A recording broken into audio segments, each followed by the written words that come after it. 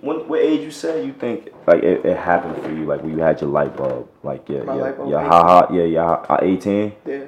What was it triggered by? I was sleeping on his couch. Yeah?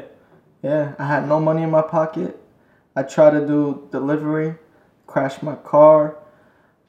Bro, I'm telling you, it was, looking back at it, I'm really empathetic. So I can feel what people are feeling, and I can, tune in to what I was feeling then. Mm-hmm. I'll let you know that was probably the most stressful time of my life, man. I felt like I wasn't doing anything right. I felt like, is this life? Like, I'm gonna just... And this was before you had your stand and everything. Like, yeah, before you got your LLC and everything. Before I was bartending. Before I could even hold the job. Was this right after high school? Right after high school. And I made a decision to cut off from my family. Because my family was holding me back. I had so much potential, but they were worried about their own... Like, my parents were always... Try to impose their will on you.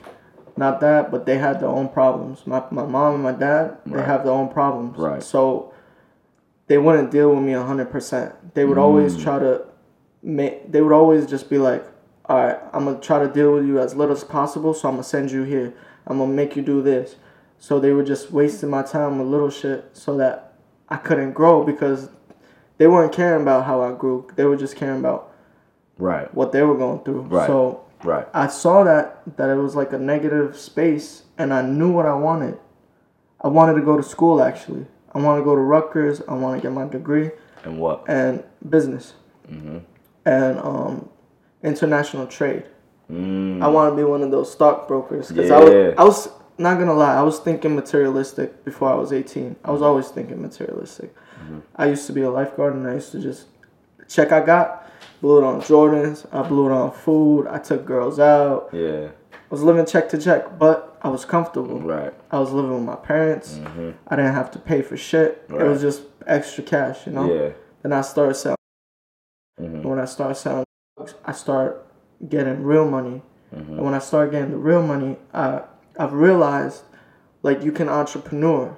But I knew that wasn't the way. Because everybody that's made it, that's successful, they always tell you, selling, you're going to get shot, you're going to get locked up. People don't understand that, though. It happens. It's just a matter of time. Yep. I had a motorcycle, same style of story. I had a motorcycle, right? And I would drive it. And I was hot-headed, and everyone would tell me, like, be careful, motorcycles are dangerous. But, people got to experience it for themselves. Right. So I'm going 120, and I'm looking down, and I'm thinking to myself, damn, this is bad. I could die any moment. I trip up, I fuck up, mess up. I could die any moment. Luckily, I think it was God, because I crashed. But I crashed in a way that I got hurt, but it wasn't nothing serious. For real? Yeah, like, I popped a wheelie, my bike went flying, cars were coming and all that, but I just slid, and the bike just went into the woods and fucked up my whole side. But for real? Yeah, but my bike was fucked up, so I couldn't ride no more bikes. And damn. So I was like, all right. I think that was like a sign, like, don't ride a motorcycle, because it's just a matter of time. Right. You going, even if you're going 25. It's like you playing with fire. You're playing with fire. But anyway, when I started living at Miguel's house, I was sleeping on the couch. I remember being mad thankful to his mother, because she let me stay. And I was thinking, I'm 18. I have my whole life ahead of me. But how is this going to work? I was trying to figure it out. What am I going to be doing? Am I going to be selling drugs? I don't want to be selling drugs. So I was like, I'm going to just do what every success story person starts off with. I got a job where cleaning, cooking, I got a job delivering. So I started off lowest of the low. I was delivering food. Bro, my car that I bought was $1,000 piece of shit, and the door wouldn't close because I fucked it up. And I would have to keep one door closed with my left hand. I would have to hold the bag of food when I was taking turns so they wouldn't fall, and I had to drive. So I was just like trying to fucking multitask 3 things. And then when it would rain, I would have to wear a poncho because it would come into the car, and the car always stank like rain. Mm-hmm. And bro, those tough times, bro, I couldn't sleep. Like when you so stressed out like that, you can't sleep, man. You just sitting there thinking about like the TV's on, but you're not even paying attention to the TV. You think about, is this what life ends up being? You're just alone. You're just working tirelessly and just staying up. So after like all of that, like what was that? Like when did the trigger happen? Were you home? Like where? All right. So the trigger happened when, fast forward like a couple of months, I start working at this restaurant Fridays, and when I started working there, I started making good money, and we was scheming too. Like I don't want to get into it. Yeah, I already know. So in that time of my life, I started seeing real money, real change, and I didn't know what to do with it. I didn't want to spend it because it clicked in my head that I wasn't knowledgeable at all with money and with investing, and I had to teach myself. So I started working for companies, and I started working for my cousin, and my cousin had his own business.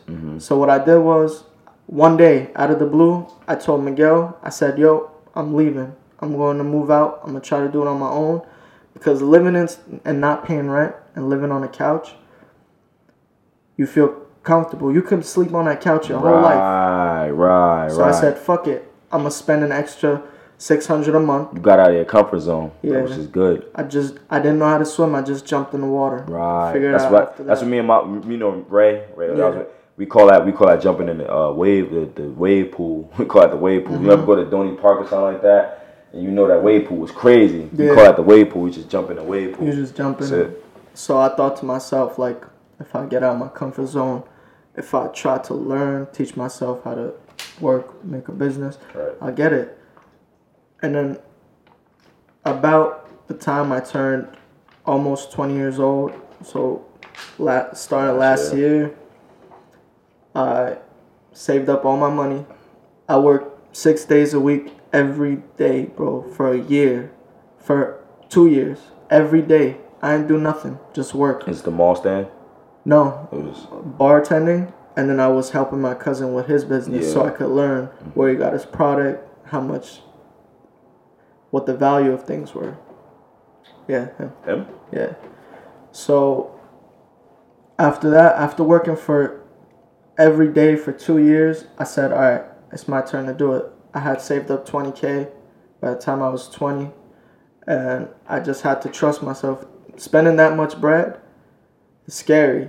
You don't want to give it up. You don't want to give it up. Because it's everything you work for. But but the thing about that, taking that risk is like, yo, this is gonna work. I don't care how. I don't care how. What I do is gonna work. Like you have to make sure. And also that too. When you invest in something that big, you're not stopping. You know the value of your money. You can count every penny that you made with every sweat, every drop of sweat. So I said, that's what I'm gonna do. I'm gonna spend the 20 racks, and I'm gonna work for it, because it's basically like I'm giving $20,000. But I'm gonna work to make that $20,000 right back as soon as possible, because it's like a part of me just left. So I invested in this business. I was in for like 3 months, but it was going great. It was going so good. You see the money coming in, but you in debt, so you paying shit off. So the money is just going through you. And in 1 year, I made so much money, I don't even want to put it out there. But I said to myself, like, business is the wave in America. What else can you do? You have to sell. You have to sell a product. You have to have a product, and you need people that need that product. Right. And you just capitalize on it. And I thought, like, business is the only way to make it out in America, to get freedom. I think so. Because you can't make it out. Even who's like what's a good high paid like profession, like doctor or lawyer? Yeah, doctor, lawyer. Yeah, those are like the only people I can think of right now. Doctors and lawyers. Let's say a neurosurgeon, right? Right. Making over $1 million a year. He's not free though. It's not. He's making $1 million a year, over $1 million a year, but he's not free. Yeah. First of all, when you make that much money, your taxes are gonna double. Yeah. They're gonna triple, whatever. One of my mentors made $1.2 million last year. You know how much He walked away with? How much he walked away with? No, I mean, he walked away with 1.2, but you know how much he paid in taxes? How much?